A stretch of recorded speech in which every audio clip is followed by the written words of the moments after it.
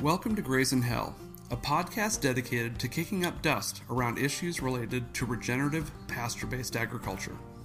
I'm your host, Neil Taflinger, and this week I'm sharing the first part of a long conversation I had with Chris Baggett. Like a lot of people, Chris's views on food and agriculture were upended by the writings of Michael Pollan and Joel Salatin. Unlike most people, Chris had already had at least 2 careers worth of success before he launched Tyner Pond Farm with his wife, Amy. His first entrepreneurial venture was a small chain of dry cleaners, where he learned the value of email marketing. In the late 90s, after closing the dry cleaning business, Chris co-founded an email marketing platform called ExactTarget. He left ExactTarget in the mid-2000s to co-found another company, Compendium Blogware. In 2010, Chris and his wife founded Tyner Pond, an AGA and USDA organic certified farm about 20 miles east of Indianapolis, Indiana. In 2013, ExactTarget and Compendium were both purchased by Salesforce and Oracle, respectively. Those exit events were not an excuse for the Baggetts to slow down. In fact, they're probably busier than ever, but we'll get into that here in a little bit. Let's start with the farm. Tell me a little bit about starting Tyner Pond. You don't have an agriculture background, and a farm is a really complex system to build from scratch. One of the benefits of this kind of farming is it's very, very new. It's very innovation driven. So there's not a lot that maybe experience can help you with. And oftentimes, and it's usually been my experience in starting businesses and efforts, that sometimes knowing a little bit is better than knowing a lot. I think people can easily get blinded by the things they know and doctrine and fact, whereas going out and actually doing it, pushing on conventional wisdom, has been super beneficial for us.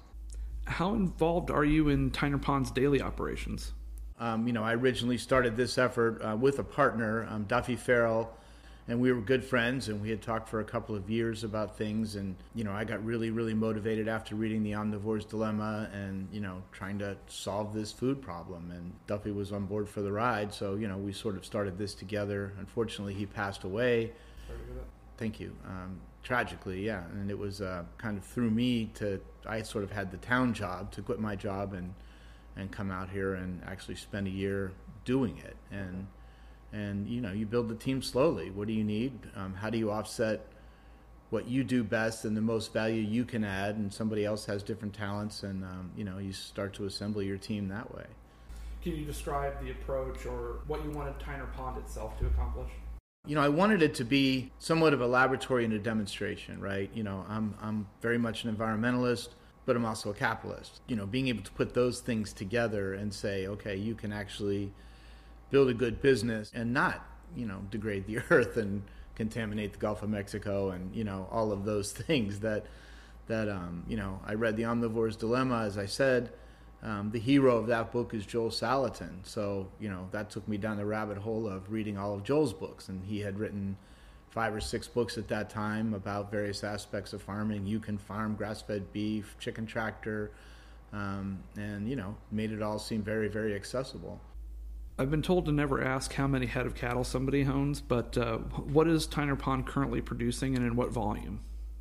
Soil base is our primary constituent, right? Everything we try and do is about the soil. It used to be about the grass, more than the animals, but now it really is about the soil.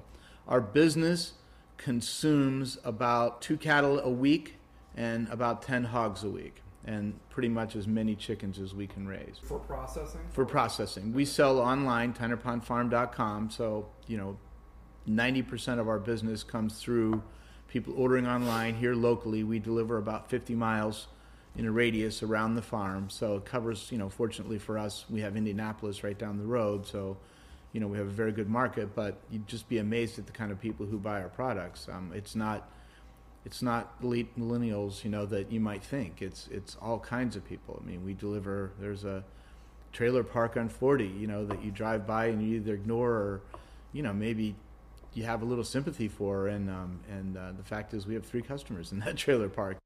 Buying frozen meat, especially in volume, is something that I think my generation, most of us, at least in urban areas, it's not something that we've done. We don't know necessarily how to buy a quarter or a side. Well, and I should address that head on, right? Because that's really kind of anti our business model. What we want people to do is buy from us regularly, small quantities, just like you would from a store. You know, we have a hashtag we like to use called "Make This Normal," right? Buying a freezer and throwing a half a cow in it isn't normal behavior. You know, saying on Sunday, which is usually our biggest shopping day of the week, okay, this week I'll be home 3 nights. I think I'll have chorizo one night, and I'll get a ham and, you know, ground beef, you know, and you know, that's. And the other days we'll order from Cluster Truck. And the other days you order from Cluster Truck, yes.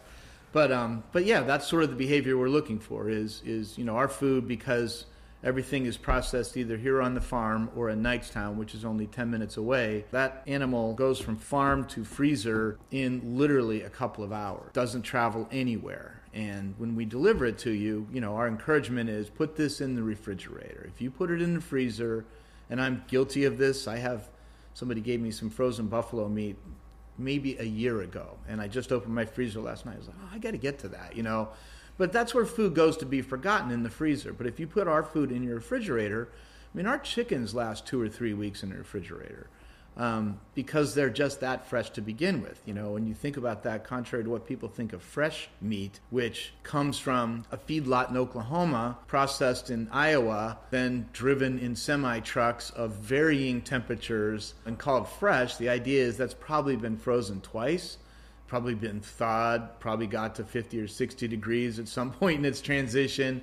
And that entire journey to get that fresh meat to the grocery store is literally weeks, right? So you put something in your refrigerator, you expect it to last 3 or 4 days. So the food waste inherent in what I use air quotes is called fresh is incredible. Whereas a product like ours, which is local and frozen, but put it in your refrigerator, it's ready to eat tomorrow, and it will live in your refrigerator for 2 or 3 weeks. A lot less food waste, a lot more economical, and a lot better product.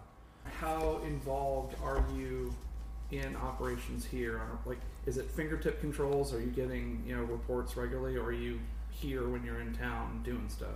So yeah, I spend my weekends here for sure. My wife is very much engaged day to day, and she's really the driver. Especially we're, you know, as you know, we're American Grass-Fed certified. We just became, with the help of American Grass-Fed, organically certified. I believe we're the largest organically certified farm in Indiana. It may not be true, but I believe it to be true. And we're in the process of becoming a savory hub. But my wife, Amy, is really the main driver of the farm, as I focus more on, right now, the demand side, if you will. What do you raise here? So this is one of 5 farms that we have in the area. And our primary business are grass-fed beef, pasture-raised hogs. In season, we raise meat chickens, turkeys, and we dabble in eggs, but we've never really been very successful at that yet. You know, our primary 2020 goal for the farm itself is to dramatically increase our own production. You know, we've been kind of learning the ropes, and, you know, we, like a lot of things, you take 2 steps forward, 1 step back. You learn the people part of the business is interesting, that, you know, you've got to find the right teammates that get on with the vision, and sometimes people you start with aren't the people that, you know, take you to the next level. So, you know, we're going through some transitions right now with that. But our goal for 2020 is to dramatically increase production. Right now, we contract with other farmers. We have kind of a protocol where, you know, these are the kind of criteria we have. But with this land and with the farming methods we're using, especially now that we're really getting involved in the whole holistic management, regenerative ag mentality and process, we think we can increase our production substantially. What's Tyner Pond's relationship like with the rest of this area? When I first got into this business, you know, I was very much a fire and brimstone, you know, without really understanding the problem. And the problem is that farmers will grow what makes them money. And farmers are not setting out to become bad stewards of the land, right? That's not their intention. But they need a product that can move off the property, right? And if I grow corn, 100% chance that corn is going to leave my property and somebody will pay me for it. If I go into grass-fed beef, first of all, I have a several-year transition, and there is no guarantee that those animals will be sold. What we're trying to show here, and what we're doing slowly but surely, is creating a model and creating a demand. There's a great book called In Meat We Trust. Came out a couple of years ago. The author kind of goes through the meat industry, everything from Montana ranches in the 1820s or, like Lonesome Dove kind of things, to railroads, to Chicago, to the other white meat. And, her general thesis is that this is very much consumer driven, right? The farmers used to farm one way. The consumers said, we want the other white meat. We want lean. Fat is bad. We bought into the argument that fat is bad, and the farmers responded in kind. It's not necessarily the farmer's fault, right? It really comes down to the consumers supporting this kind of thing. And that's really, for us, and, a little bit from my background, that has really been helpful, which is the internet, right? And understanding the internet and understanding how to market and sell. And as I said, most of our business is handled online. But we don't ship. We deliver like the milkman, right? You order on Monday, your food will come on Wednesday. And getting consumers who are used to ordering on their phones or used to ordering on their computers and used to having packages delivered to them that may sit on their porch until they come home from work, like that was very, very foreign 10 years ago. It's becoming more and more commonplace with everything. And now can we get consumers to continue to buy more? Because, we work with at least 11 other farmers in this area to supply us all kinds of things, non-GMO corn and soybeans for feed, feeder pigs, finished chickens, finished turkeys, eggs. All of those things are coming from the local community. So we built this small but growing business that is now, really rejuvenating a rural community, right? And that's kind of the whole point. What can you tell me about that economic ripple effect that you've had on your corner of Hancock County? One of the things we're really driving for is cost, right? By taking cost out of the system, we should in fact become the low-cost producer, right? Right now we're very small volumes, 2 steers a week. That doesn't supply one grocery store in Greenfield, Indiana. But the idea that our inputs grow themselves naturally and that we're very light touch and there are no chemicals or, all of that, no middlemen, no seed, no plowing, no harrowing, no furrowing, no, all of that ultimately should make a pasture-raised product less expensive. And the idea that you're delivering it, now you don't need this whole entire infrastructure of, a grocery store and gives the consumer vastly more choice. Familiar, I'm sure, with the long tail theory, of, I don't have to worry about Walmart curating the kind of food I eat, right? I can choose from any vendor I want, so. You've said that after you got Tyner Pond running, you saw a disparity between what you could sell, which is steaks, and what you couldn't, ground beef. And you decided to create your own demand by creating a burger restaurant. So then in the span of 5 years, you opened a farm-to-curb drive-in in Greenfield called The Mug that sells Tyner Pond products. Then you opened what you call the pasture-to-pub bar, Grigsby's Station, also in Greenfield. Then you purchased a building on the east side of Indianapolis and opened a second Mug, a Tyner Pond grocery store, and another bar, Bona Tavern. The grocery store and the tavern have since closed. I've always been curious, since you're so focused on digital markets and direct consumer sales, how this very local, dependent brick and mortar strategy fits in, and if it really, I guess, what the geographic boundaries of your goals really are. Are you trying to feed, Warren Township and Hancock County, or are you trying to feed the world? Yeah, I'm trying to feed the community, right, which starts in Hancock County but really extends through central Indiana. If you think of an urban center surrounded by agriculture, and the big thing that struck me was, I don't know if you're familiar with Dr. Ken Meter, but he wrote this food paper. He's from the University of Wisconsin, but he wrote this paper called Who's Your Farmer? Like Who's Your Indiana Hoosier, but Who's Your Farmer? Finding Food in Foodland. And basically he talks about the agricultural system using Indiana as an example where, we eat $8.8 billion worth of meat a year in this state. And barely any of it is coming directly from Indiana. I mean, almost none of it, like maybe $10 million worth. It's not even coming from the United States. Well, that's the other thing, right? It's just, 97% of organic food is imported from other countries, right? So you're going through the store looking at this organic label and saying, really, do I believe that northern Mexico is, holding to the same standards I am, or I require? And secondly, the whole globalization of this, Does the carbon footprint of it defeat the purpose of... Yeah. I had, he was governor, Mike Pence came here, and one of the things we talked about was, you drive around these rural communities and just look up at the facades. And you're like, man, these places used to be prosperous. What happened? Well, first of all, we took away agriculture, right?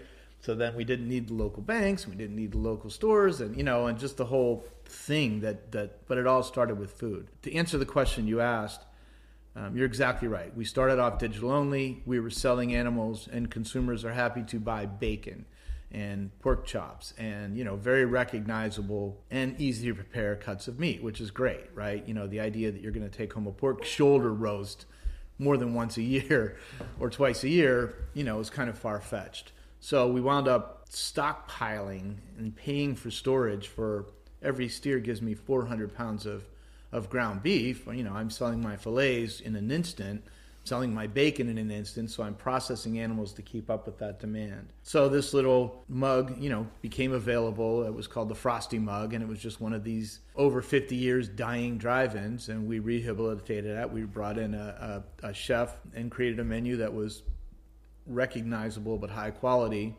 and because we're vertically integrated, I can sell a quarter-pound grass-fed beautiful hamburger for $4.90 or 60 cents or whatever the price is, that in a city might cost $15 or $17.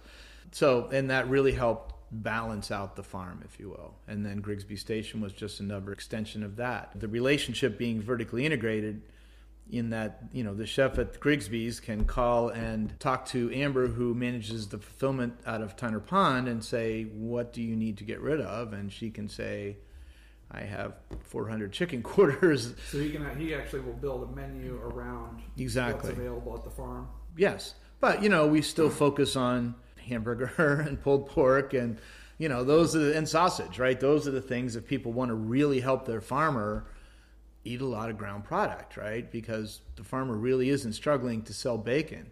We did an event out here, and there was a kind of Indianapolis celebrity chef that was going to we're going to eat nose to tail. I need 400 pig ears. I'm like, dude, you are not helping me, with 400 pig ears, right? That means I have to kill 200 pigs. Yeah. And I'm going to be left with how much sausage? Why don't you make sausage? Which, of course, he wouldn't do. And, but that's the whole... how do you take this from being this esoteric, I'm eating pig noses, to, more sausage? But the other thing with the restaurants is I tried to sell wholesale. And what I found was that the restaurants that were inclined to buy local product like we make were already buying local product like we make, right? And, my entire mission here is to make this pie big and normal. And, I love Greg Gunthrop with all my heart, and his business is selling wholesale. And, the idea that I would come in and compete with Greg Gunthrop and say, I'll do it for $1 less, or, it just doesn't accomplish anything. So, you add that up with now between our farmers, our fulfillment and delivery folks, the people we use e-commerce, and our restaurant employees, just here in Greenfield within a 20-mile radius, there are 75 people making their living off of, or some of their living, even if they're a part-time bartender, off of the efforts of this farm. So as an entrepreneur myself, I learned early that failure is a much better teacher than success. And since not everything you've launched has continued and thrived, what have you learned from the respective successes and failures of your different ventures in food? You have to really focus on things you like and are passionate about, and you have to have really good people. We really liked Irvington. We were really excited. Irvington is where we have the second mug. We opened the grocery store and Bana. And, we kind of got into Bana and the grocery store for a little bit of the wrong reasons. I had the building, right? So it's like, here's a nail. what's a hammer for this? Capacity. So. Yeah, so we knew for sure we were going to build a mug, and the mug is, like I said, really, really helpful because it is primarily a hamburger, pulled pork, hot dog, all things that help us move ground product. The bar, because we loved Grigsby's, we thought maybe we could replicate that there. It's a different market, it's a different place. We really didn't have our pulse on the culture of Irvington like we did here. And the grocery store just was not in our wheelhouse at all. Our meat is frozen. People come into a grocery store expecting and I don't even like to use the word fresh, but unfrozen, right? And we're just not set up to provide unfrozen. And, the whole grocery store business in a decline, where things are moving towards e-commerce. I had a great opportunity. We actually weren't looking to necessarily close them, but I met the Warner Brothers, from Kochek and Provider, and and I met them on a completely different topic, and they had mentioned they were looking for spaces in Irvington. They lived in Irvington, and I was like, these guys will be way better operators than we are. And because I own the building, actually part of their rent is using Tyner Pond product. So it still accomplishes my goal, especially because Strange Bird, if you've been there or know of it, it's great. It's kind of like a tiki bar theme. They've just done a beautiful job with it. But it's very chicken and whole chicken focused. And as a farmer, it's great for me to sell whole chickens, right? It is not great for me to sell boneless, skinless chicken breasts, which we sell a lot of. Yeah. But we have There's only 2 for every bird. We have to charge an inordinate amount, and then we've got to figure out what to do with the rest of it. So, again, online, I could sell boneless, skinless chicken breasts all day long. I'm left with mostly chicken quarters that then we have to push through other means, smoke them or sell them through Grigsby's. We're working on this new Hawaiian chicken that's going to be amazing. So, Husk, one of your businesses that we haven't really talked about, was a frozen artisanal food business. And you've said that it failed because you didn't understand how freezer space is allotted and restocked in supermarkets. Since you're such a passionate proponent of direct-to-consumer sales, can you talk to me a little bit about that business and if you attempted or considered pivoting to direct consumer sales and maybe just why Husk didn't work out and what you learned from it? Husk is an interesting thing. It has worked because, I partnered with Nick Carter, who's a spectacular young man, great entrepreneur.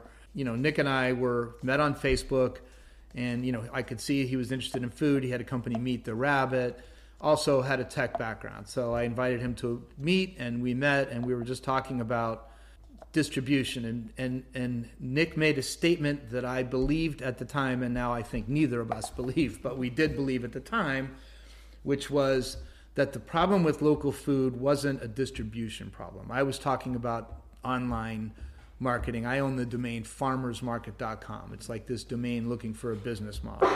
1 million organic searches a month come to farmersmarket.com. The people searching farmers market, right? And Nick was like, the problem isn't distribution. We have a perfectly good distribution system in this country. It's called the grocery store. The problem is getting food into the grocery store and closing that gap between the farmer and that processing of local food. How do we process local food that's inexpensive enough and packaged so it can actually fit into the way a grocery store needs it to fit? So we raised money. We spent a lot of money building kind of this big factory over on Mount Comfort Road, and we made this amazing product. We contracted with farmers who were happy to supply us with corn. We had that corn showing up at 6 o'clock in the morning. By 4 o'clock in the afternoon, it was frozen in bags. And it was delicious. If you ever had it, it was fantastic. We quickly went out, and Nick was sort of the salesman and went out, and we were in 300 or 400 grocery stores all the way to St. Louis and Chicago. And the real issue became the whole restocking. First of all, we're selling a very inexpensive product. So even if it was the best sweet corn in the world that we were charging, and I can't remember the price, $2.99 a bag, you're sitting next to 99 cents a bag. And Kraft is calling it Bird's Eye Naturals, right? So there's a problem there. Kraft also has a semi and 4 people that come in and they stock the shelves. And grocery stores don't stock the shelves anymore. So it would come off the shelves quickly. I was very fortunate. Have you ever heard of Udi's, gluten-free bakery? I was very fortunate to be part of that project when they were just getting kicked off. And they did an amazing job on social media creating demand for this product. And hey, we're coming to, the Buckhead, whatever the grocery store name is down there, Harris Teeter's, and these moms would be clamoring for it because it was a great product that solved a real problem. And I thought, we'll use this playbook for marketing where we'll create this demand, but it's not solving as big a problem for the consumer. Whereas if you have a gluten intolerant child and you can't make them a peanut butter sandwich, that is really important. So the grocery stores just wouldn't stock it. We had a competitor, which we sell through Tyner Pond now, Souders.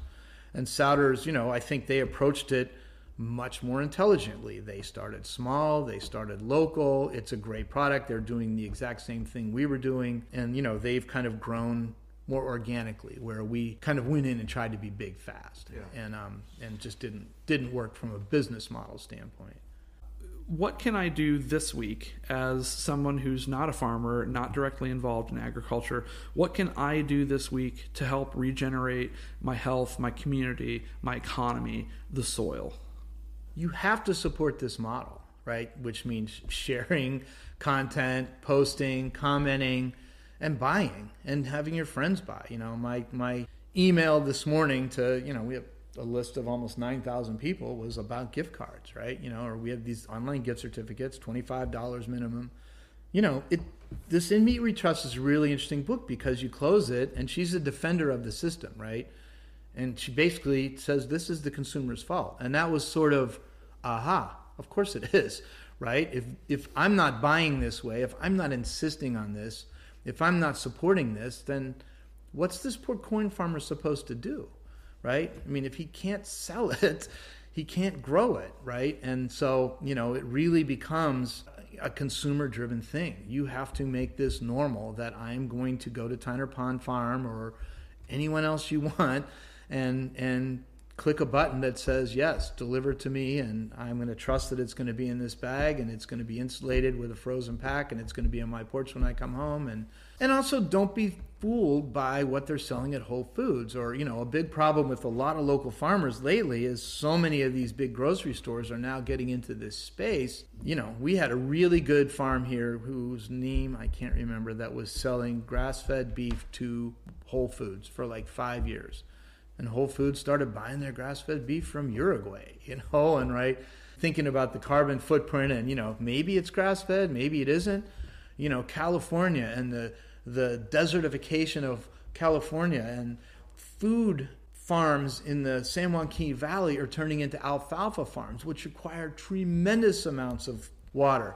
That alfalfa is being pelletized and then shipped to Australia, where they're feeding it to cattle in the desert and then shipping that meat back to us as grass-fed beef, right? There's a grass-fed beef burger place in Broad Ripple, and the grass-fed beef that you're buying in almost every chain restaurant is Australian grass-fed beef that is growing in a desert being fed alfalfa pellets that isn't growing food anymore, which is now forcing us to buy our vegetables from Latin American countries that it's not solving any problem, right? It's just bizarre. And we grow great grass here. Like even Western United States, they don't have the grass we have here. We have perfect grass growing conditions. The best thing you can do is buy. Just buy. Buy locally every chance you get, because then that farmer will become more prosperous and they will expand and they will recruit other farmers. The best thing that can happen is there's more demand than there is production, and forcing more production. Thanks, Chris, for taking the time to talk with us. Grazing Hell is a production of American Grass-Fed Association. If you want to hear more interviews like this, you can subscribe, rate, and review Grazing Hell wherever you get your pods. To learn more about AGA and find a certified farm or ranch near you, go to AmericanGrassFed.org and follow us on Facebook, Instagram, and Twitter. You can find those links in the show notes, along with links to learn more about specific topics discussed in this episode.